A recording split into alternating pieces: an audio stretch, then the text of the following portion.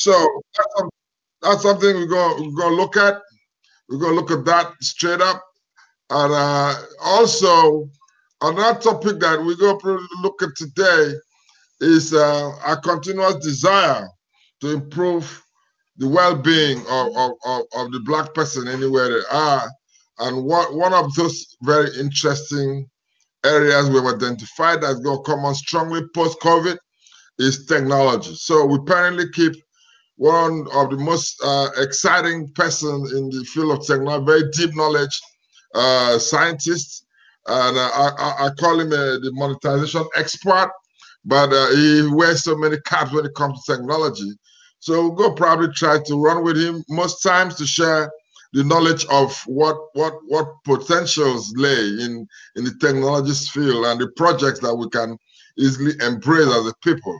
So that's something we go continuously do, and we all already know why we do this show every day. I can't afford to hide my excitement anytime I step up here to sit in front of the cameras doing what I am doing now. Because between me and you, I feel I had a calling to do this. I don't need to stand on the pulpit or pass offering collection across to share knowledge and help educate my people, and hopefully we can do something with that. So at all times I'm stepping out here, I'm really excited to be in front of you guys, to bring up these issues, bring these discussions, and share these opportunities with us, so we can actually do the best, make the best use of it. This is One on One with King Coco show. We run on t25cl.com. Our panelists comes across all over the world. We have one of our very close civil society person calling from Nigeria today. Hopefully, we can have a good connection from there. And I normally have my panelists that contribute from Trinidad and Tobago, Mr. Pereira. I'm sure Ms. Pereira is going to come on to give us the window of what's happening across that part of the hood. And then normally we have Galaxy Chief from California, and my prime motivator, someone that I like to listen to and talk with as well. The I call him the digital scientist. It's an awesome guy that came, has seen technology evolve from the 125 kilobit per second Bell slab era to what it is today, and he's always had it on point. He's never missed the point on where the next technology development progress is happening. So we thank you guys for being part of the show, and thank everybody for tuning in.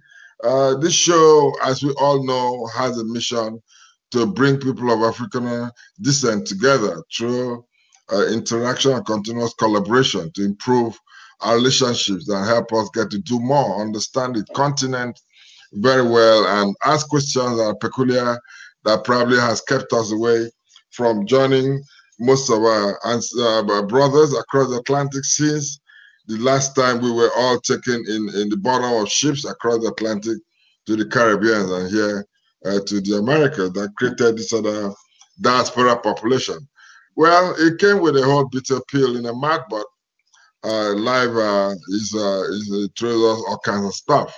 So we're gonna share all this information too with each and every one of us. That's the mission of this program. We keep on sharing and getting each other to embrace our differences, you know. And this show is running live on Facebook, live as we speak. So hopefully we'll get a bunch of our regular followers joining. Let's be a little patient because we're about to share some very good knowledge. And when we want to share knowledge, it's important that we find time to embrace this knowledge. But what we do with it is very important to us. So this show will continue to run. God will give us the grace, the capacity to keep on producing it and adding value that will meet our expectation, so that we can, at one point, say, okay, a journey we started has taken us this far. That's what we want to see regarding these opportunities. So we keep on running the show wherever we find ourselves. Our show for today is bothered on two subjects that is of very high interest to us as a people, and we intend to bring it to all our listeners, our viewers. Fundamentally, sometime last week, a video came out about the shooting of an unarmed black man, and this attracted no action, which happened some 5 days ago. Only until the video showed up, that's when the Georgia Bureau of Investigation decided to act on to step up and acted and actually arrested two white men, a father and a son, an ex-cop that decided to just take a shot at a black man running through their neighborhood for whatever reason. So that we think deserves opportunity to look at, and see how do we bring up our young people in this country. What do you tell a teenage young boy, black boy, growing up in America? How do you handle his emotional intelligence when he's permanently confronted with this situation? So that's important, and so it is something that we need to address continuously and consistently. But most importantly, today is a Mother's Day. Happy Mother's Day to all the mothers in the house and all those listening to our show. These are very, very important people in our lives. We'll find time to bring up someone to give us an insight about Mother's Day and how best we could impact on our sisters, our wives, our mothers, because they do such an awesome job in our lives. I don't even know where to fit them. They wear all kinds of hats, being an advisor, a confidant, a mother, a sister, a soulmate, and all kinds of stuff, man. So these people deserve to have even more days to celebrate them. They make it happen. My wife normally says that the wife is the heart of the home. You can as well be the head of the house, but the heart of the home lies in your wife, because she turned that house to a home, and that's the only person you can be sure will never, never walk away over very flimsy reasons. They take the brunt of our BS as men, of the naughtiness of kids, and still has to put a smile up on the faces. So happy Mother's Day. Thank you, wonderful mothers all over the world. We'll keep on giving you what you well deserve. And also thank you, wonderful men at the front of the coronavirus all over the world, our women doing a wonderful job, to help bring help and health services to the most of those that are very vulnerable during these times. Well, so we cannot really say enough. We're going to have to probably get back into the show. As we go, we'll unveil different scenarios that pops up. I have my main man, the digital scientist, the guy that sees this future in technology, and I sincerely believe that having him on board this platform will help us find out a whole lot about technology, where it was, what is happening right now, tech opportunities that we should all jump on, because technology is about to change significantly, not the marginal change that is always being played around with the same set of tech entrepreneurs.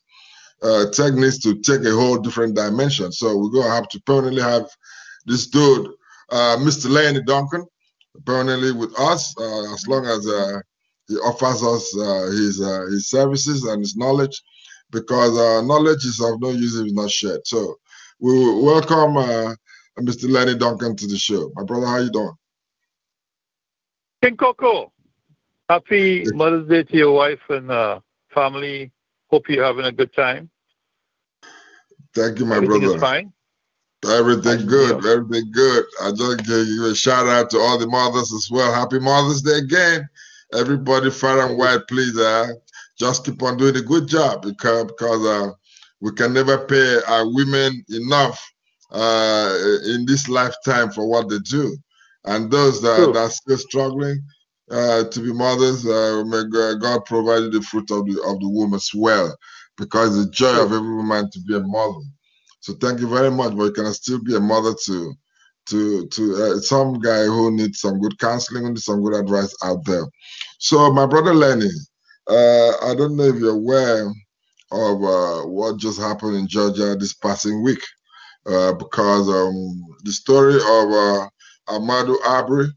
Abri is a black 25-year-old man jogging Yes. through a neighborhood in Birmingham, Georgia. So I'm surprised that the dark side is still a dark side. You know what I'm saying?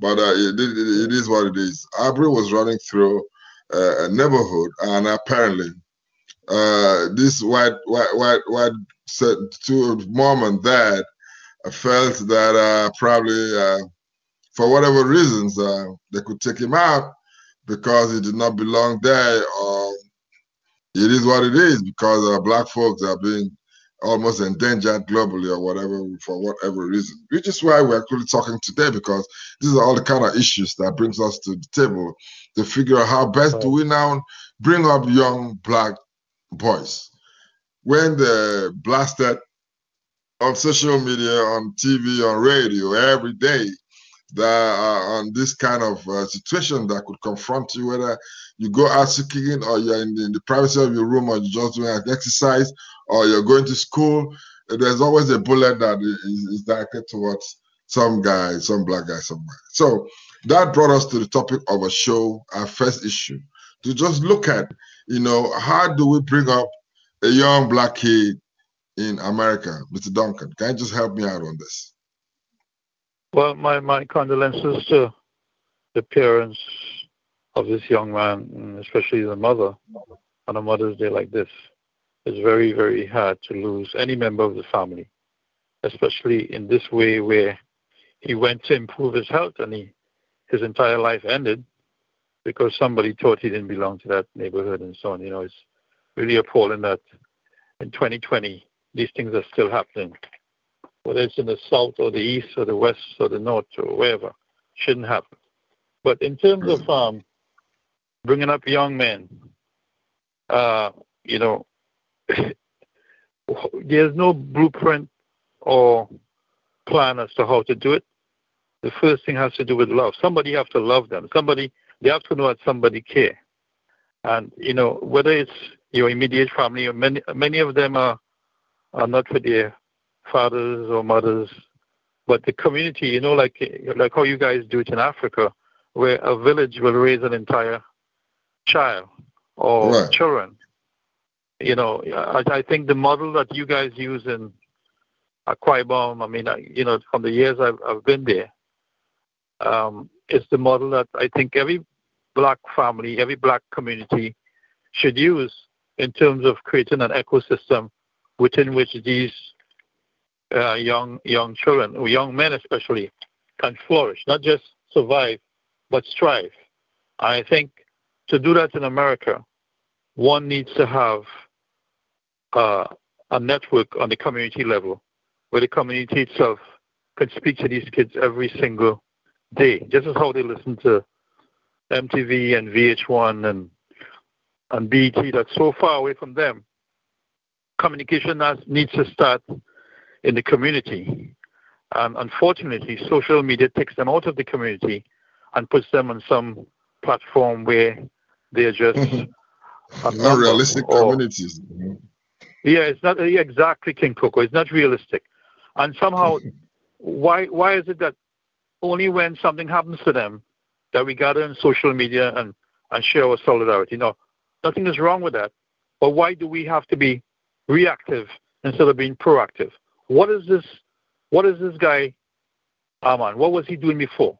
How important was it that we promoted him before he went running? Maybe he could have run among his people where he have self-protection as you guys do it in Africa. You see what I'm saying? Right. These Right. are models that you guys have that I love. I really admire how you guys do it. So that's what I have to say on that. Okay. As far as the technology is concerned, there's so many things that these young people could do now because they now control the consumer base in the Caribbean and Africa and in Black America. The same Black American community has about $2 billion worth of spending, which is greater than most of the Middle Eastern countries. But because they don't engage in trade with Africa and the Caribbean directly, they're more on the consumer side as opposed to be on the supply side, which is what China is doing, and India is doing, and Europe is doing, and most of the developed countries are doing. We have to change that. And in changing that, you change one young man at a time, he's going to change the entire community. That's what I have to say about that, King Coco. Yo, Very thanks, sad. Lenny. I appreciate my brother. It's always very touching, because with a 2 billion Yes. spending capacity annually in a particular demographics, we're constantly not engaged amongst ourselves with ourselves across with each other. There's a whole need to really sit back and evaluate what do we tell our young teenagers and people in the 20s, in the early 30s. How do we tell them about how to live, how not to exercise wrongly? Because you see, for whatever you have to be scared, you have to be very wary of as well. Because there's a saying that a coward stands across in his own compound and points to the grave of a dead hero. There lived a great man some years back. We don't want dead heroes anymore. Okay? Let's be very practical. If we are aware that a certain neighborhood doesn't like us, why can't we run in groups like you just suggested? Or why don't we always try to do our own thing within our own neighborhood and try to improve that neighborhood such that we wouldn't need to go to other people's neighborhood? It Right. happens too many times because you're hunted by human beings, you're hunted by the cops, you're hunted by a system that is grossly unfair. You're hunted within your own race, because I'm very sure you agree with me that if you drive with me into south side of Chicago, something is about to get down at any time because Right. we all thrive on black crime, on black, not just the one that. So we are being hunted all over the world, not just within America alone. You see all kinds of pictures that comes out of Libya, comes out of China. These are all situations that brings us to tears as the people of African descent because we know that we are almost an endangered species if nothing is done. And we all agree to the fact that this is because we have exposed a brand and not protected that brand for years. So what we're getting, the downside of what we're getting now is the result of lack of protecting your brand and defending it. And now they've been able to stick up some crap on you, and that crap now is stuck and you probably now is seen by everybody as a threat when you are really not a threat. So that's why we really wanted to really bring up this issue as part of our initial discussion on the show. Len, let me just ask you. So now, if we have to start talking to this young man about Africa, how will we get them to be interested in even listening or taking action? Because at the end of the day, the average black man in America will do very, very well in Africa because he's Yes. picked up a whole lot of knowledge. He's been able to improve himself, despite the fact that for some time the system has a way of putting them down. If you have a record of having been in jail or the long rap shit, you can't get certain jobs. But I'm sure if they take this knowledge back to Africa and choose any of the neighborhood to integrate, they might really see a lot of change of positive environment, the positivity of an environment can do to human beings. So how do we or what do we start talking to this young generation about Africa? How do we do this? Well, we always have to start with what they are doing now and what they like doing. And it's very obvious that if you look at the millennium lower group, which is like 27 and below, and the Gen Z upper group, which is like, between 18 and I would say 20, 22, 23. They love music, they love sports, and they love the movies. And if you match that to anything in the African diaspora and the African continent, that's part of the creative economy. It's the easiest way to get Africans on the North American continent and the Caribbean and in Latin America to share something in common. So to get them to go to Africa is to let them know that Africa has already come to them. There are so many Nigerians and Ghanaians and Ethiopians integrated within the black and brown community. We have to reach out to them. So Africa starts right here, okay?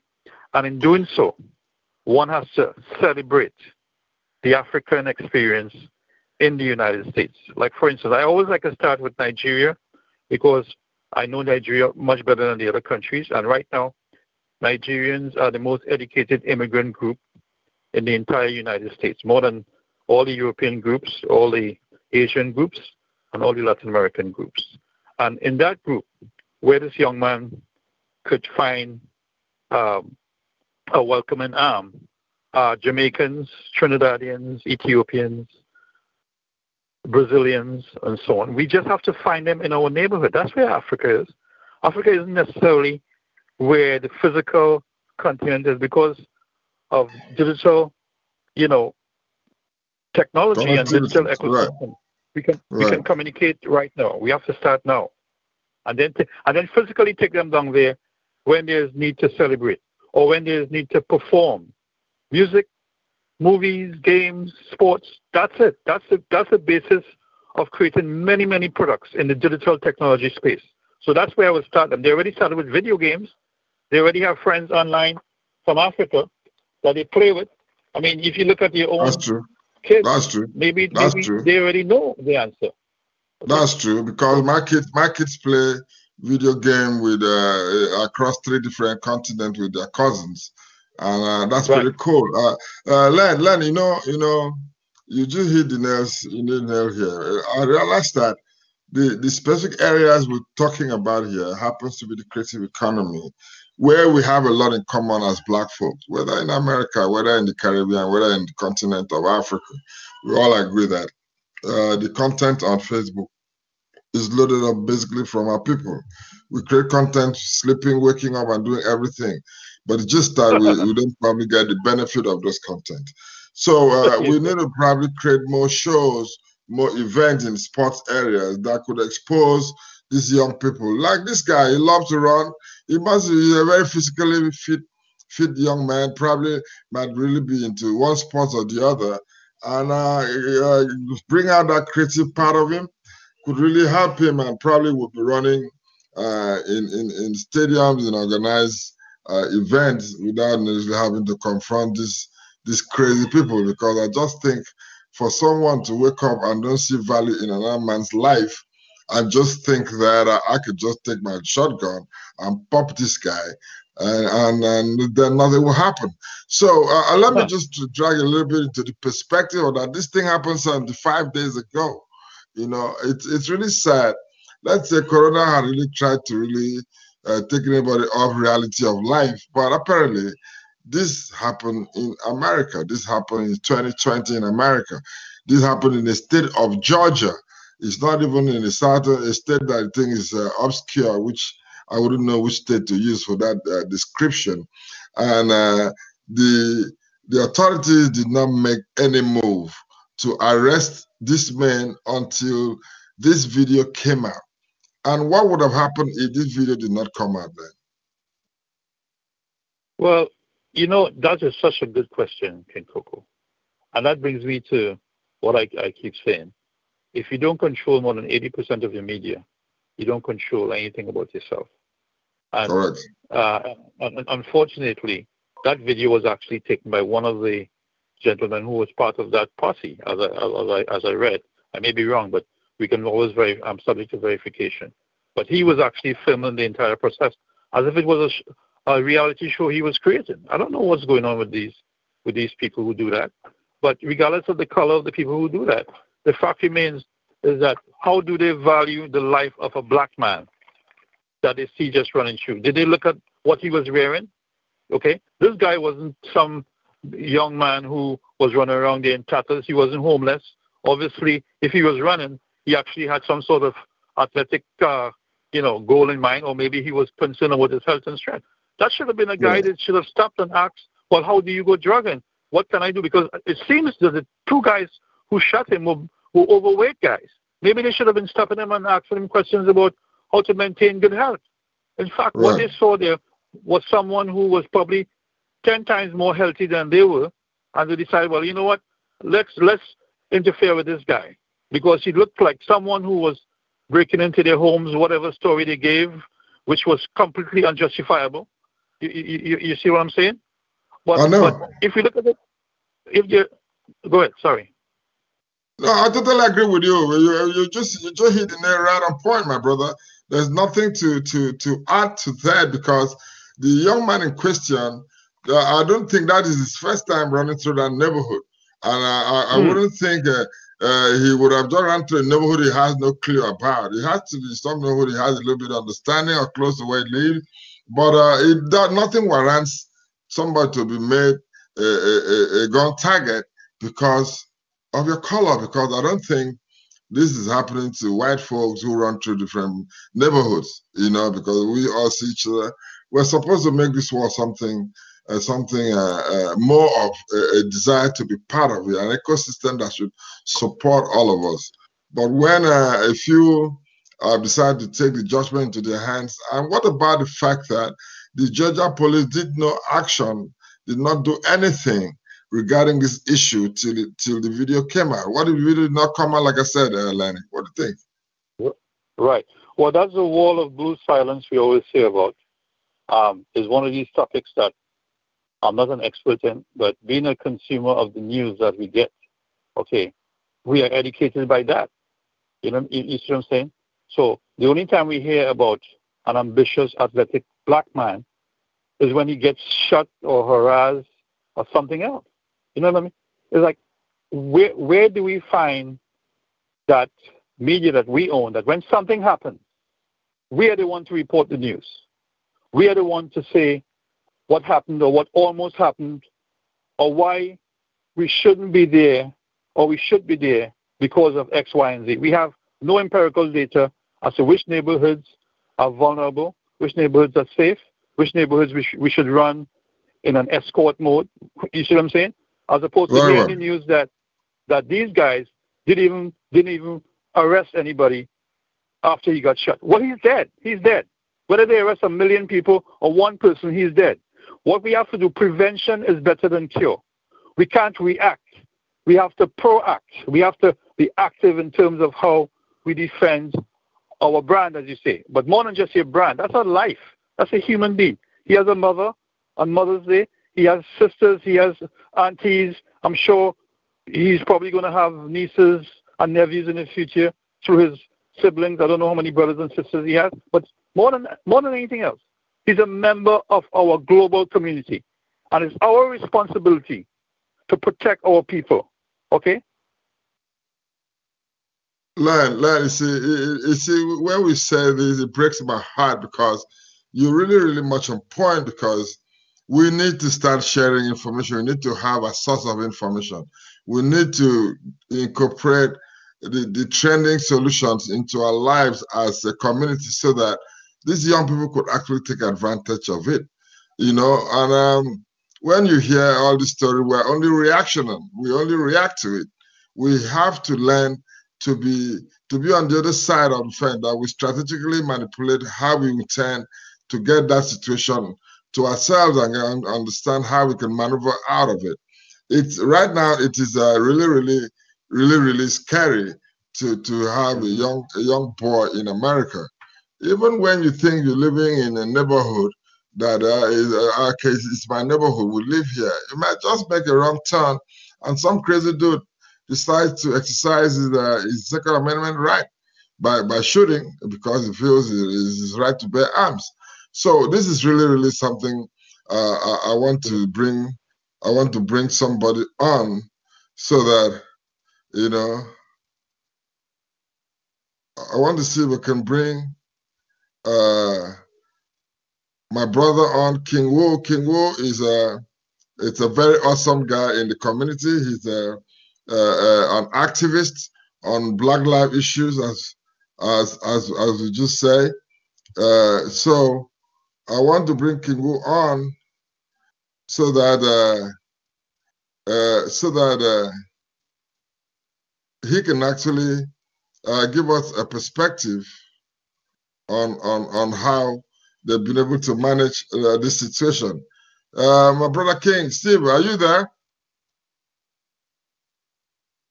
I'm trying to figure out how to bring this guy into this discussion because you know.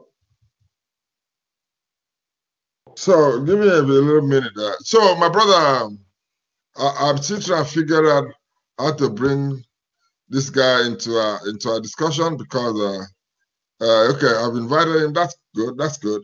So I got a couple of my brothers that are joining us on Facebook. You guys are into one-on-one with King Coco. We run on t25cl.com.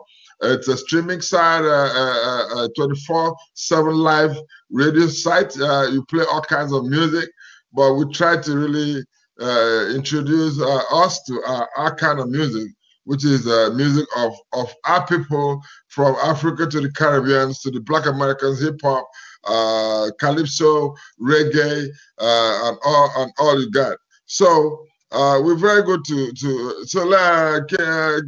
Kingland, my brother.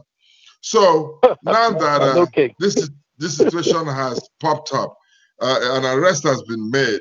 King, Stephen, are you there? Steve, are you with me? Okay, I don't know. I'm trying to get Steve on board so he can contribute. You know. So my brother, this is with the situation today. How do we tell these young people about what Africa is about, or Africa as an alternative? You know, you've been all across, you've been in New York for the past 30 something years. Originally, you're from the Caribbean, and you've done over 20 something years trip to Africa with a lot in Nigeria itself.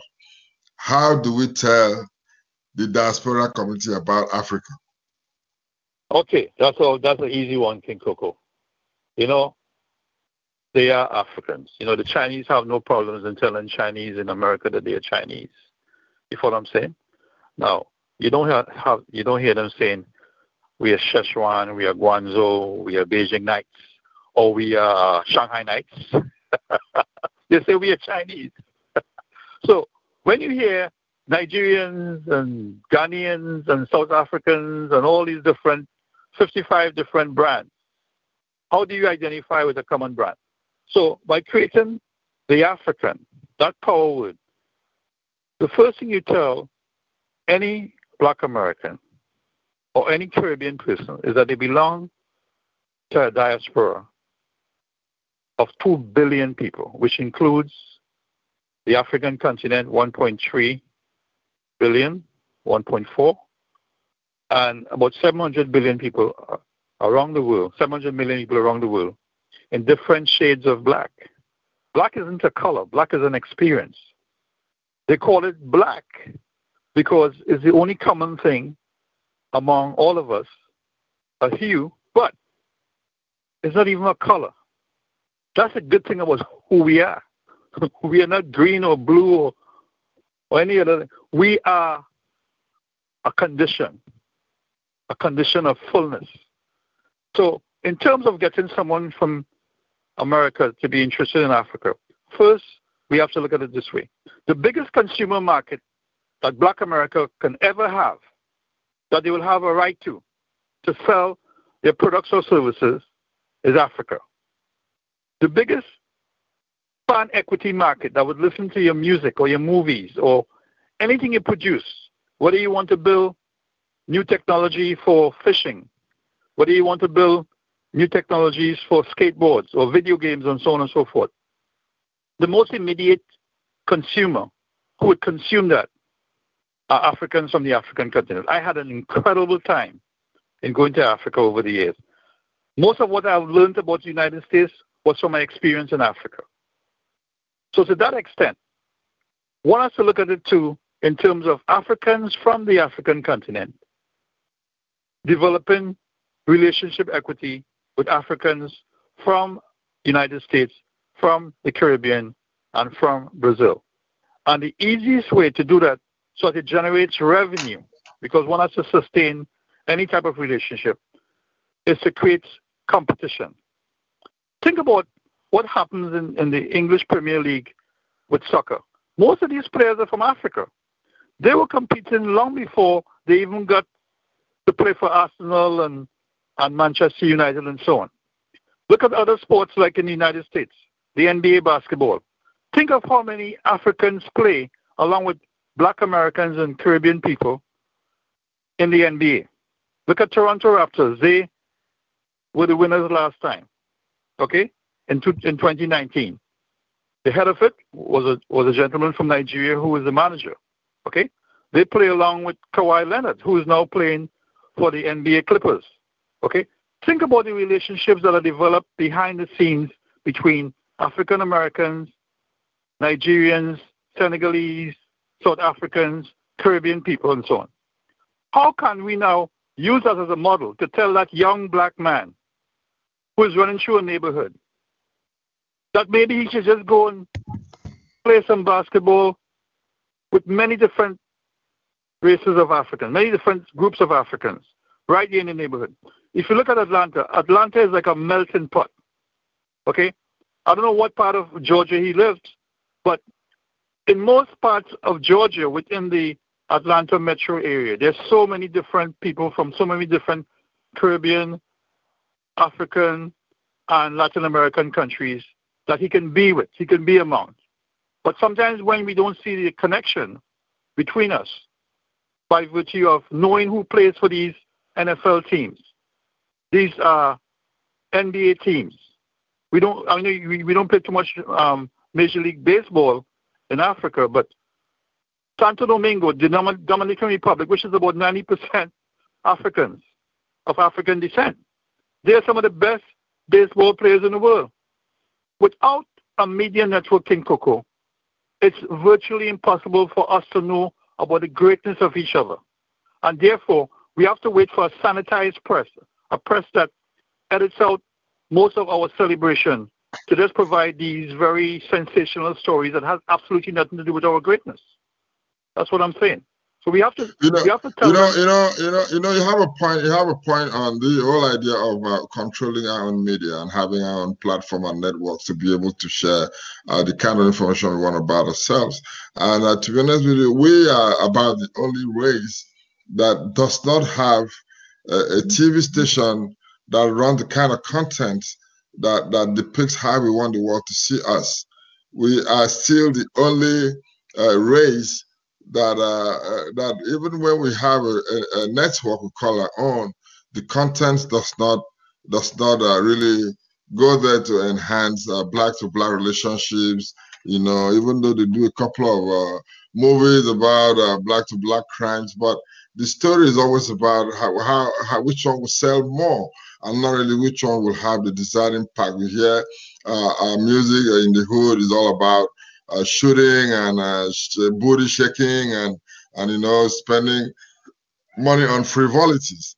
So at the end of the day, this really has a very strong impact on how young people grow and how they see life and what they consider as opportunities and what keeps them very scared and afraid. So, but that having been said, I thank you for that perspective in total, because it's very important to actually understand some of these things and share with others so you can actually have all other perspective in place. Well, the one thing I have, my boy, here, we need to unite all black men all over the world, develop our infrastructure and build Africa together. Akon went back home and today he's a global celebrity, even though he was a global celebrity with music, but now he's seen as a businessman. So we need to encourage people of African descent in America and the diaspora and the Caribbean, anywhere, to seek an African country.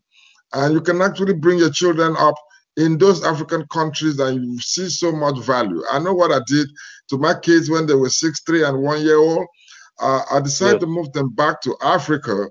And to be honest with you, that is still one of the best decisions I've done in my life, because today my relationship with those children is totally different. There's still that father-child relationship, but most importantly, there's still that mentorship aspect of that relationship that they look up to me and their mom, still being able to understand that they have extended people that love them. We have a family that goes back 3, 4, 5 generations, and we're still keeping those relationships intact in one way or the other. So they know that they have a culture, they have an identity. They're not struggling to permanently validate themselves, which is what happens to a black man in America. And it's really, really scary, and something that we should not actually look the other way, because today we all know the history of America. At one point, a particular group of people are being oppressed and suppressed. But the irony is that the same people that have to deal with that oppression and suppression now find it good enough to oppress another group of another race and all that stuff. So it's a fight we have to step up and confront it head on, and ensure that people don't take us for a ride. You see, I still believe in the Old Testament of an eye for an eye. Sometimes you just have to prove yourself. It might be in an odd neighborhood, it might be in the wrong place. Yes, but somebody has to prove himself, because if you don't do this, at the end of the day, you are being endangered, because all kinds of stuff is being thrown at a black man. That's why we need to collaborate. We need to continue communicating and talking with each other. You need to identify the potentials amongst each other. The time for the blame game is long over. We all in this boat together. Like I was talking about leadership in Africa, that used to board the next plane and fly for medical checkup. But COVID-19 came, and even with their private plane, you cannot take off into the air because nobody's ready to receive you. So this should be an eye opener to a lot of people in different areas of life, at different levels of life.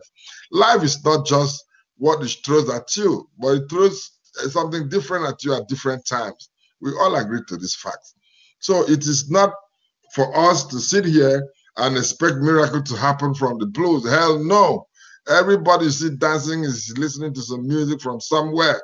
So you better be sure that it's your music that they're listening to, because they'll dance on your beat, you know. So we've agreed to the fact that we have to bring in a very high level of community interaction. Bring the Ghanaians, bring the Nigerians, Kenyans, Mozambique, people of African descent from the Caribbean, Brazil, Jamaica.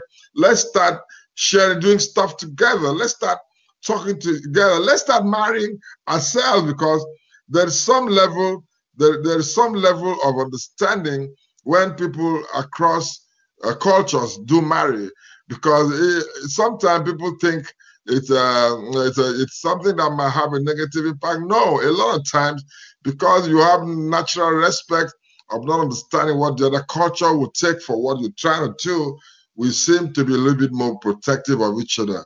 We need to control what we put out there. This is what I'm talking about. We cannot continue like this. You're listening to One on One with King Coco Show.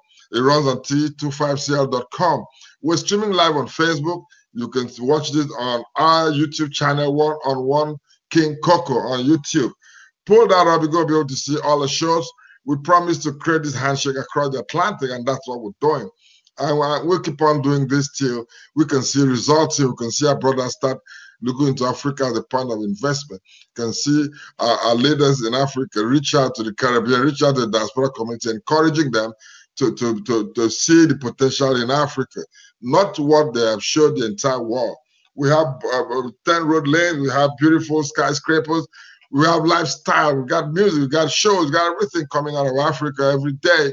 But we still think Africa is still that jungle. Africa is 55 country capitals that they are. These are capitals of countries, 55. 55 votes in the United Nations. Talk about the biggest African continental free trade zone about to be deployed. So there is capacity in numbers. Let our numbers speak for us. We have the highest digital dividend in this world today, bigger than the entire Europe, are joined together. We have more internet connectivities.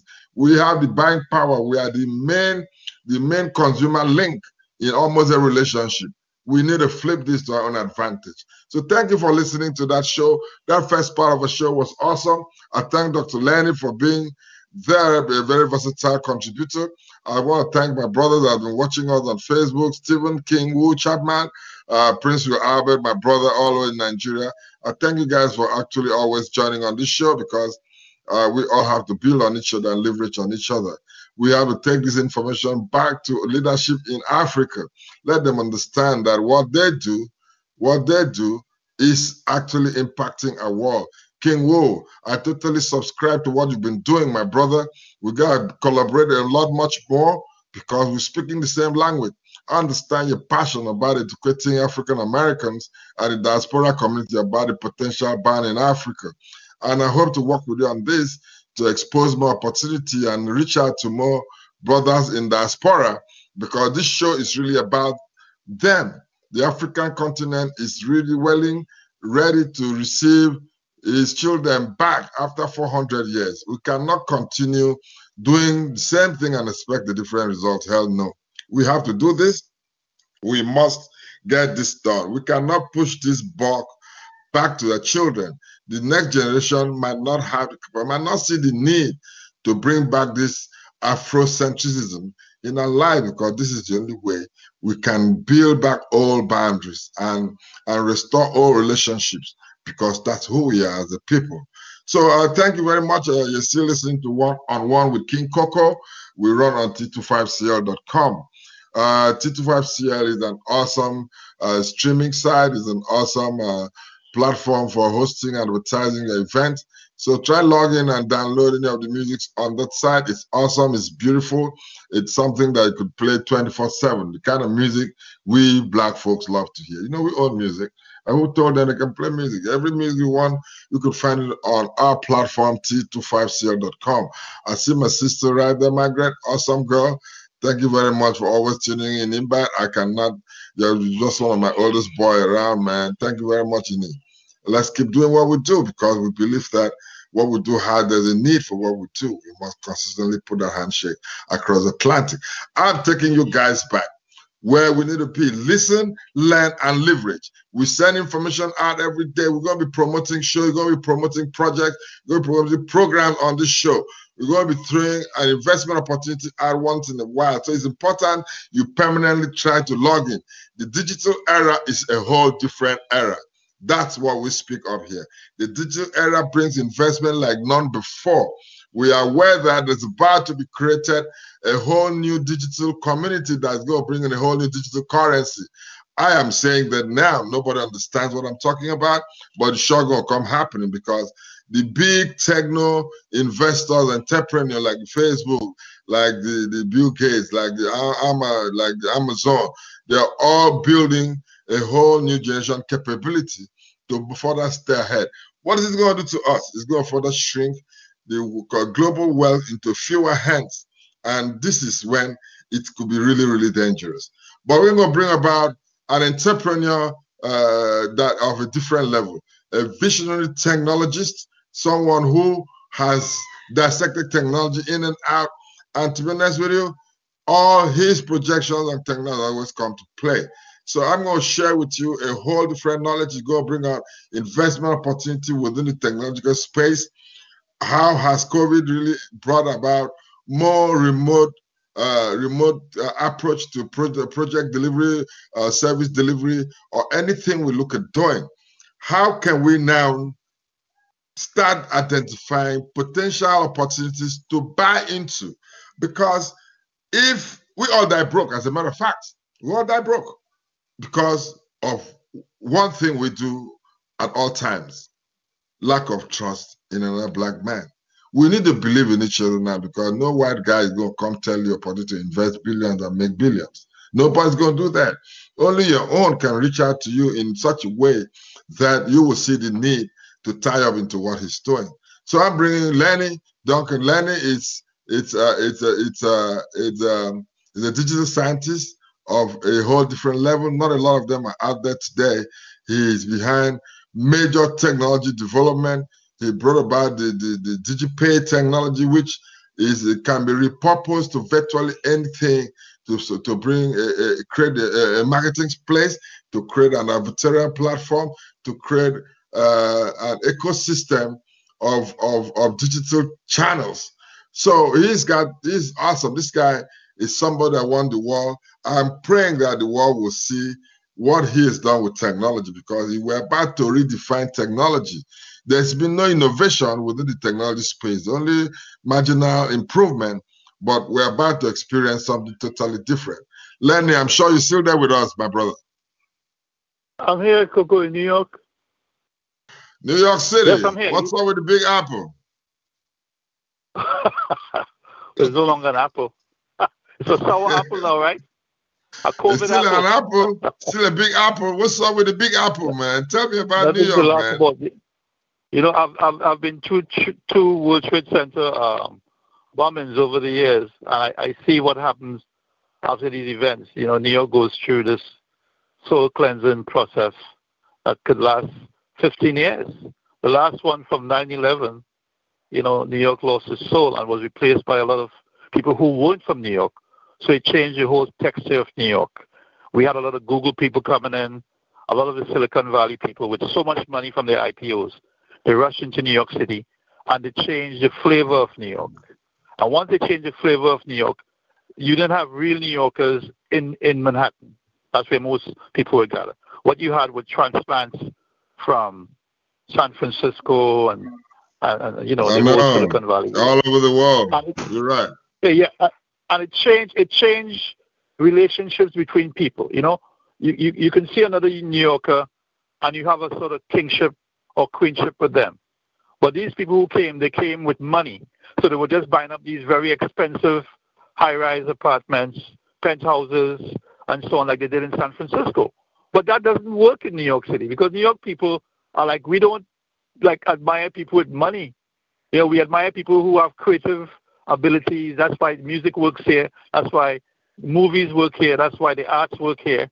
Okay, and you don't see people driving around in Lamborghinis. And no, we take the subway. Unfortunately, that I doesn't promote know. social distancing today. So in a Hmm. way, it sort of pushed us away from ourselves. And it's not like if you could run to Brooklyn and say, okay, I'm going to look there for space. So the only space you're going to find is in the New York suburb of New Jersey, which is not New York.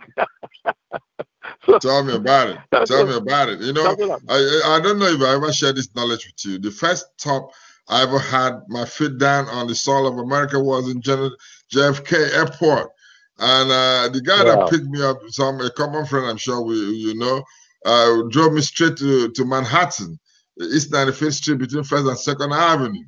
So that's where I Wow. entered America from, and my experience about America is a New York experience. So for you to say, for us to see New York, as sleepy as it is, as quiet as it is, with Times Square looking like we're somewhere out of the created movie, because that's not real about Times Square. Times Square is that square that doesn't sleep, that sees a million people go through it every day. Now, this is the opposite of what we have. It's an interesting times. It brings us to a whole new era, and this equally brings up a whole new opportunities, which we have carefully identified, having gone through the COVID-19 session within the past 190 days or so. We've seen how the world have come to a near halt. But one thing that has kept the world going has been technology, digital platforms. I'm sure we can see that transactions on digital platforms might be getting towards 70% of all global transactions, because Yeah. the shops are crying, the Macy's, the Sears, the JC Penney's are all crying, and a couple of them even chasing bankruptcy lawyers to see if they can file a claim on that in that direction. So we have agreed and totally identified technology as the biggest thing that came out of COVID-19. And we are aware of the kind of capabilities we have developed over years, and we have developed projects for implementation. But it's just the same issue that someone would say that Anonymous is the king of investment, because if you see Facebook on internet, and before we saw Mark Zuckerberg, I'm sure if it's Mark that came across and tell us to subscribe to Facebook, we'll be arguing why should we do that. but it threw Facebook out there, and we're all struggling to be part of it. So, what do we do to advise the brothers to embrace, to see the purpose of innovative technology? I'm not talking about the same HTML stuff, open source stuff that has been going on for almost 20 years. What is new that is coming up from staple of the DigiPay technology, my brother? Okay, the technology that we should go after in terms of our strengths that we can leverage our creative selves is digital creative application technology. We call it DigiCat. What that has to do with, instead of you trying to learn how to develop computer programs and a lot of these, logical sets, you move to your right brain. That's the creative side. How many books do you have to write in your head? Even this COVID experience, how many stories that have not been told that we would never hear about unless we write them? And how many people would like to read about them? So digital interactive books, that would be great. Not e-books. Anything with E belongs to the 1990s. E-business, e-books, e-anything. Okay? So branding is important. It's digi, not E. Okay? So you have digibooks, you have digimusic. I'm advising a lot of groups involved in the music industry how to repurpose themselves right here in the New York area. Okay? And what happens is that once you put your music in a digital interactive form, and you can develop your own catalogs, instead of trying to sell a tune, instead of trying to sell a song, you can sell an experience. What happens when you were in the studio putting together that song? That's all. What's Right. what's the video on that? It's not what you pay for music. It's what the music can sell. So those are the type of industries that one has to get into from the point of view as a content creator. So anybody could do it. It's not, you don't have to know music to do it. In fact, being a music consumer is even more important now than a music producer, because a music consumer becomes an influencer who can tell other consumers what type of music to listen to, and in so doing, what type of headphones to buy, what type of Bluetooth speakers to buy, what type of big screens to buy to look at the music videos, and what type of video games to buy that's affiliated with that particular song. So that creates a massive market for everybody in the value chain, starting from the composer to the music consumer, to monetize his or herself. One of the things that will become very important is to understand how advertising is done. If you look at YouTube, you see there's an ad that comes up before. You may see some ads that come up in between, and you may see some ads that come after that. That's part of something called the Internet Advertising Bureau.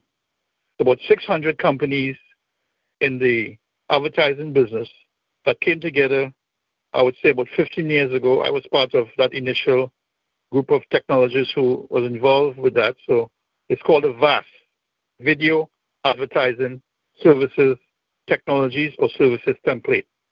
So that's an area that we have to teach our youths about, because that particular format is available to everyone. We don't necessarily have to monetize on these big social media platforms, because when we do that, it's so restrictive. But what we can do, yeah, that is even but what we taking can, away the deal. Go ahead, my yeah, brother. no problem. But what we can do is use Facebook for promoting our presence in a certain space, and then allow Facebook to point to your own digital interactive media site, not websites. See, once you say websites, you just join billions of people who are doing the same thing. You want to stand out. So what you have are digital interactive TV sites. Now, you have seen them because we demonstrate them in Africa all the time. I demonstrated here over the years in Thailand and in Singapore, in Hong Kong, and those places. The key aspect of it is timing. And timing has to do with the Internet of Things, the Internet of people, which we added, part of the Industrial Revolution. Of course, revolution is always taking place. But it's important to have the right lingua franca. So when you're speaking about something, someone knows that you're onto something, as opposed to just mentioning the same things over and over and over. Okay? Yes. Yeah. Right. So we're talking about digi era and no longer the era of ICT. We're talking about total digital Yes. technology, digipaid. We're talking about. I know you have a whole lot of brands that you created out of digi. So now let me just speak with you on something that I know is very important. At the end of the day, jobs that are available today are pretty much engaged a lot of people. But we are very aware with the digital and the technology, stations, books coming up. What kind of jobs are coming out of this digital publishing? Let me be a little bit specific. This digital publishing that I know you'll be able to develop them into catalogs. And where does this fit in the emerging society where the jobs are moving to the digital platforms too? Okay. Very good question, King Coco. The thing is, if you look at what happened before the internet became so popular in e-commerce. Okay, e-commerce is a $25 trillion industry. $25 trillion. It's more than oil and gas. It's more than the music industry. It's more than the movie industry. 25 trillion. It's also part of a larger economy, which is called the retail industry, which is $28 trillion.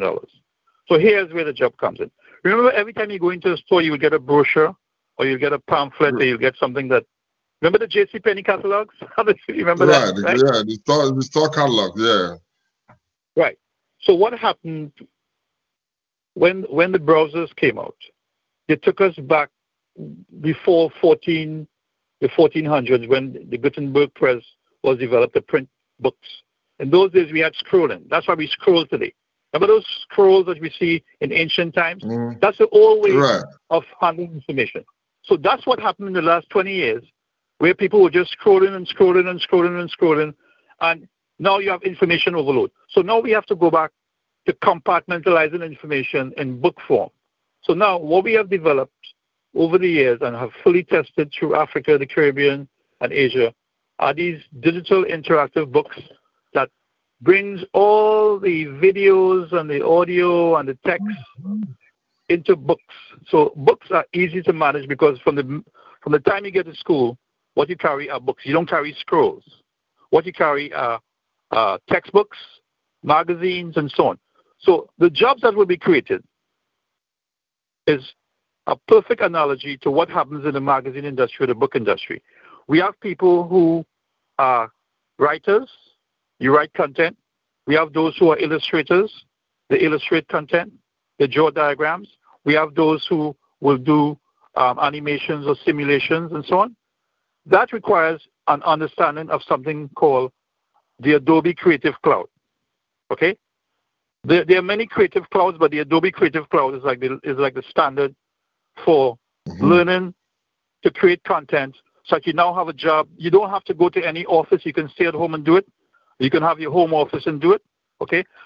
COVID has proven that you can work from home, all right, out of right. necessity. That's a hmm massive job.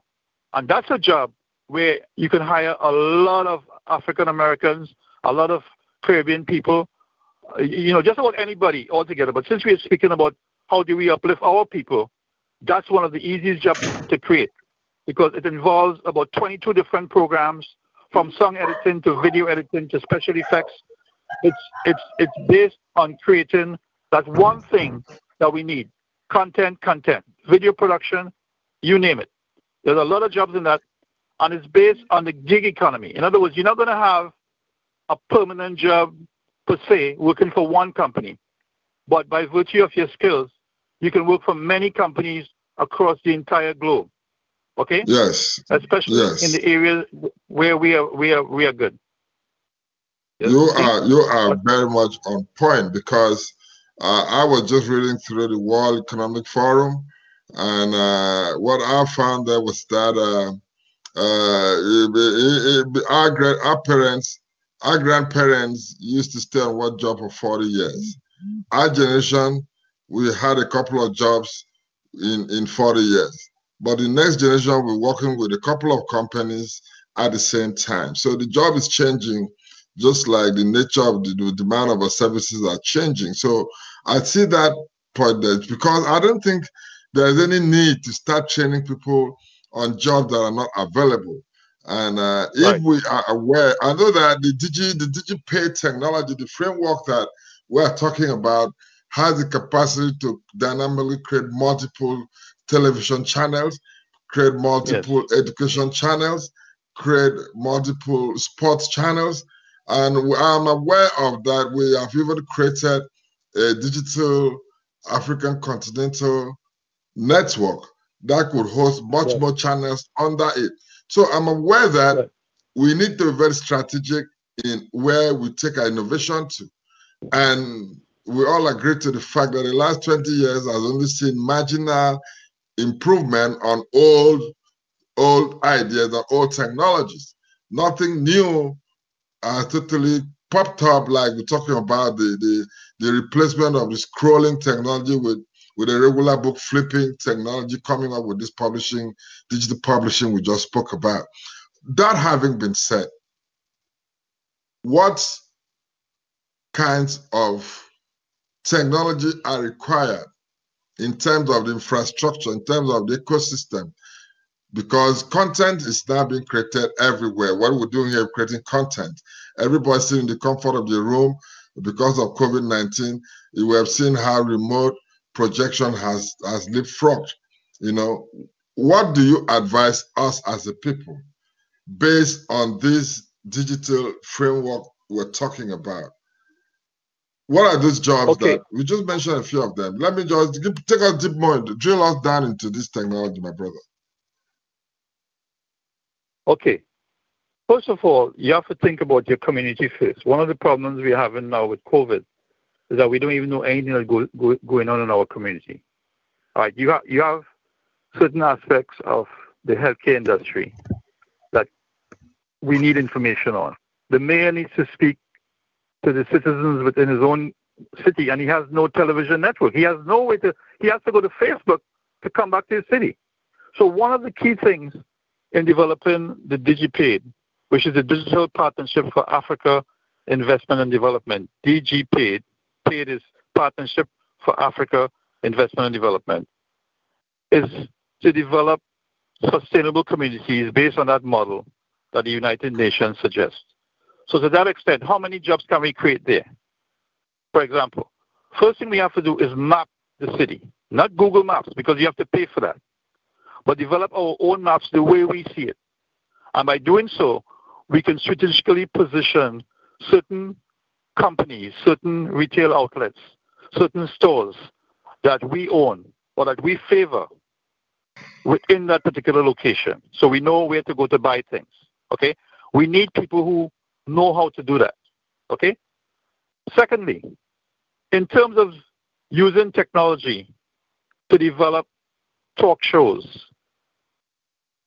that discusses entrepreneurial opportunities. You see, like what we are doing now is very Right. important on the community level first, then on the state level, then on the national level. Now, I had the advantage of working for the Nielsen rating system many years ago, and I learned so much about America because of my contribution technology to them in exchange for they teaching me about the 210 markets in the United States. I taught them about creative technology and so on. So I can say very, very confidently now, there are 210 markets in the United States. And most of the black markets, the American black markets, like New York City is number one. Number two is the Atlanta market in terms of the black communities, the black demographics. Very, very important. Because when we exist in a space, in what do you call a DMA, a designated market area in the Nielsen ratings, where we are dominant, it's very easy for us to develop local, regional, and international trade. So the technology that is needed for that would be channel-based technology, where you have a channel for Atlanta, but then you have sub-channels for Gwinnett County, you have sub-channels for Fulton County, and even within Fulton County, you then break it down into the granular spaces of South Atlanta, Midtown Atlanta, and so on and so forth. By doing that, you're able to get the revenues from the individual companies within that space, as opposed to what they do now is take these huge companies that comes out of New York City and advertise in Atlanta, or even advertise in Africa, in the Caribbean, that we can't buy those products. What if we were showing companies that are within 5 minutes from us, and those companies happen to be African American companies, Caribbean companies, or African companies from the continent? Then people will be aware that these companies exist there, and they could patronize by buying the products online, not by physically going there. Because when we physically have to go there, it means that store have to have more space to accommodate us. We don't have to adopt their model. Their model is based on massive real estate. They have that land. We don't. So we have to operate based on what we have. So let me just pop in right here, man. So what we need to do now is to leverage on digital infrastructures. I like to use that framework because I usually like that word because infrastructure has always been there. The road is infrastructure, the housing is infrastructure, but now we don't really need that amount of space because the cloud has provided us the digital space where we can house all our infrastructure. But then what I see that a whole lot of folks, even though they have a whole lot of liquidity, will not be able to leverage on emerging technology because we don't trust each other. We want to see it working before we try to jump on board, by which time we would have been buying it at a third rate increase. You know what I'm saying? So my own here is that, just to add to what you just said, we have a digital capability to dynamically create channels even to the smallest denomination of our community. You know, from the state to city to even different counties within the city, which now gives us the ability to tap into all the revenue from advertising revenue, sales revenue, and even events revenue that probably would have been unnoticed at the wider scope of publicity. That's what I take from you. Am I correct? Yes, you're correct. You're correct in that sense. I mean, we don't have a problem in deploying anything. What we have a problem with is people who want to do something have to have the responsibility of creating that. Because if they don't do that, what happens is that they now have to put it on somebody else's server, and then once they put it on somebody else's server, like YouTube or Facebook, they can't monetize it. So they lose control of it, and by losing control of it, you can't do anything with it after that. Okay, so it's important that we choose areas that are community empowered, like for instance, education, sports. Those two things happen locally. A lot of us don't realize that within the United States, there are 700,000 athletes that play in something called the AAU. It's an amateur league. Those leagues could be set up in Nigeria. They could be set up in Trinidad. They could be set up anywhere in the world.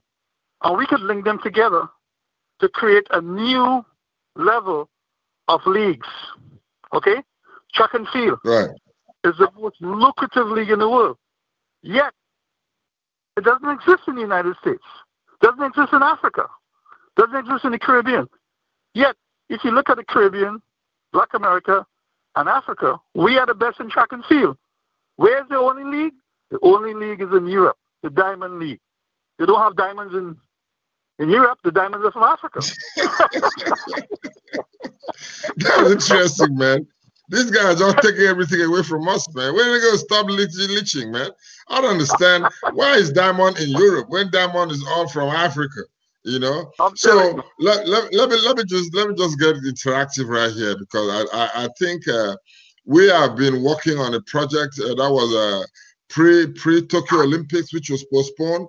I know we had developed the climate change sporting network to manage a major sporting league in Africa for the first time, using the ECOWAS region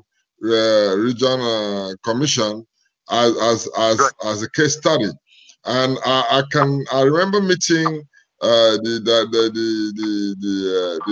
manager of the West African ECOWAS sporting competition league, and this guy, nobody ever thought about the fact that even though we black folks are the major athletes in terms of most of these running competitions, we don't have a grip on how we can even develop the God-given talent of being black and dominate, because we don't even have an internationally rated competition.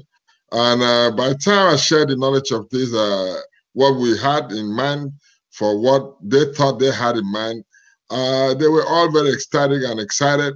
It's just that COVID-19 came in and shut down all events. But thank God that the Tokyo has been postponed for 1 year, and hopefully we might even have some more time to jumpstart this operation, because it's high time African continent start looking at monetization.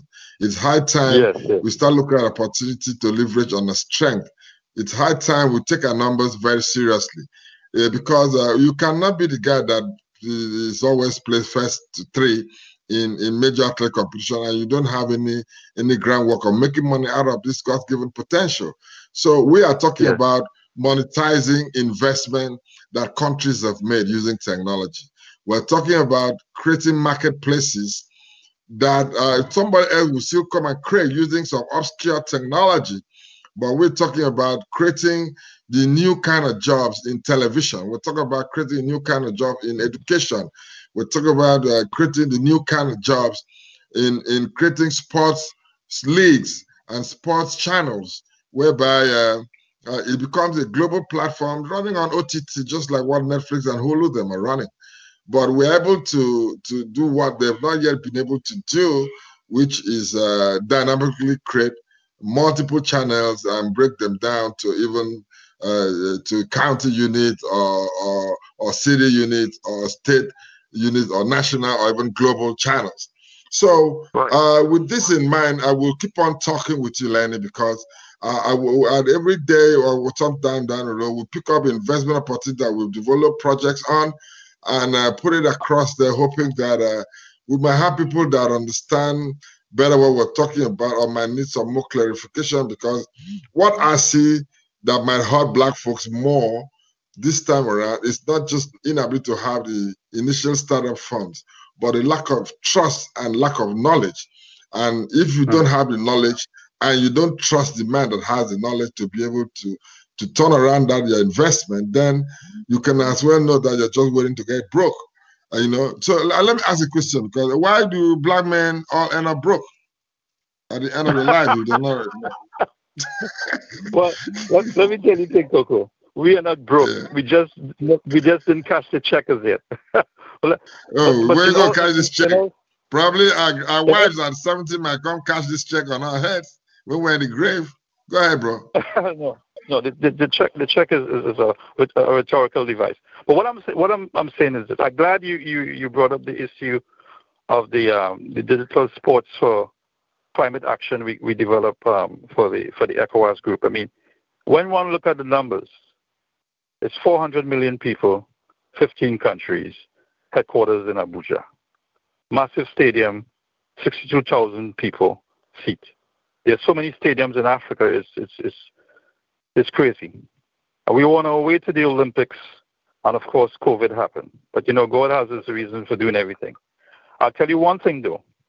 It was based on the UN Sports for Climate Action Program that very few people know about, because the headquarters for it is in Germany. And anytime headquarters for anything is in places that you don't go by accident, or that you require transit visas to go, as most Africans do, to go through Germany, you could never get a program like that going. But that's the reason why I put it in Africa first, in West Africa first, knowing that region of Africa is region 2 of the African Union. Well, guess what? There are 5 regions on the continent, and the 6th region, it's Caribbean, Black America, and Brazil, the whole of Latin America. Okay? Black people, anywhere in the world, with Region 6, anywhere in the world outside of the continent of Africa. So knowing what we can do now, these are the jobs that we can now start pursuing from the community level, build up to the state level, build up to the regional level, build up to the national level. Competition creates cash. Without competition, there are no reasons for you to meet anyone. And in doing In fact, so, we now have Len, content for... before you, let me just give you something now, because that takes me back to the situation in Nigeria, where we have a very high informal economy. And Yeah. today, the formal economy is struggling because of the lockdown situation, and government operation has been reduced to almost zero without a digital infrastructure to continue doing it remotely. And now Nigeria's challenge now is, how does it tap into the informal economy that is sitting with over 70% of its actual economy, which is never captured. Because that brings me into your discussion right now, because you have to figure out, how do you tap into your informal economy? And I'm sure we've done a project like that when we were working on the NMRC Dream project, that had to do with it's still tied towards the creative economy and the potential of monetizing it. Give us an insight into what we could look at here, because those are all the opportunities you have to emphasize and elaborate more. Right, right. The good thing about doing projects in Africa is that it relates to everywhere in the world, because Africa is the most challenging place. So if you solve the problem there, you can solve it anywhere in the world. The issue of the informal economy has not been addressed, not even by the World Bank in the way it should. The largest economy right now is still the United States. The second largest, most people think, is China. It's not. The second largest is the informal economy at $14 trillion GDP nominal. Okay? That's the second largest. Now, Nigeria and Kenya has done incredible work in terms of formalizing the informal economy. It sounds like a paradox, but it isn't. One thing in Nigeria you have is that BVN, the bank verification number. So that even though you still have the informal economy, people are sending money to each other right there in the market. I mean, you took me there, and I was just amazed, where people can send money to each other through their phones, and you receive the money right away. It's like exchanging cash. And in terms of developing digital currencies based on that, look what Kenya did with the M-Pesa. Okay, so now in Africa we have 143 million digital accounts, the largest in the world, way past China, way past the United States, way past Europe. This is something that we don't even speak about. So all these things people are talking about bitcoins and all these different forms of cryptocurrency. The leader in all of that is Africa, and it's not cryptocurrency. Okay, it's digital mobile banking. So it's very confusing when people start to talk about blockchains and all these different things, where we think those aren't products. Those are ecosystems within which you can exchange money, currencies. So in terms of really making Africa really operate well, like what that project we did on mortgage banking, okay? What one has to do is understand that the strength of Africa and the strength of the Caribbean, most of these countries, and even the strength of Black America, okay, is the BOP, the bottom of the pyramid people. That's the strength of every economy now. And moving forward post-COVID, the BOP has now taken over control of the TOP, the 1%ers. Because if the 1%ers cannot sell to the bottom of the pyramid people, the 1%ers are the TOP. The middle class is the MOP, the middle of the pyramid. If the 1%ers cannot sell to the BOP, then look what happened to Wall Street. Look what happened with the meltdown. It's getting back up now, but we have to know our strengths. So instead of having chambers of commerce, we have to have chambers of consumers. Because if we don't organize consumers properly, then we won't be able to sustain any new idea in technology that we like to introduce into Africa, into Black America, into the entire 2 billion member black economy population. across the entire globe. Whoa, See? awesome, man! It's always awesome having you, my brother, and I'm very much encouraged by your contributions. I'm going to probably do a lot more work on digging up what we can do with the opportunities confronting us, and how we can actually gradually improve our mindset of our people's thinking, and learn to stay wealthy, because if you're scared of investment and apparently depleting the deposit you have, or it's just a matter of time that you run out of that liquidity. So investing during this digital era is going to be very, very critical, because the big mega digital entrepreneurs have so much money for research and development, and what they are doing is to stay 15, 20 years ahead of the average guy. So they must have positioned themselves to reap the benefit of the next era before they even bring it to the knowledge of the general population. This is not going to help people. So at the end of the day, my brothers, black and brown, wherever you are in the continent of Africa or Caribbean or in the Americas, or Brazil or China or Tokyo, it's time that we look into a technology that we could embrace to leapfrog, because at this point, catching up will never put us at the same par. Indians are at $140 billion annually. Remittance on tech services alone is creating a whole new demographic. You can see how they have quietly bought over a very, very sensitive part of the American economy, the gas stations and the hotel businesses, because of how much money they make in this tech industry. So it's time we educate and embrace new technologies, to redirect and our children to these emerging opportunities, so that they can actually enhance their tomorrow, and quit being in the news for the wrong reason of being killed by every Tom, Dick, and Harry, because they're mistaken for whatever, which doesn't hold any argument anywhere.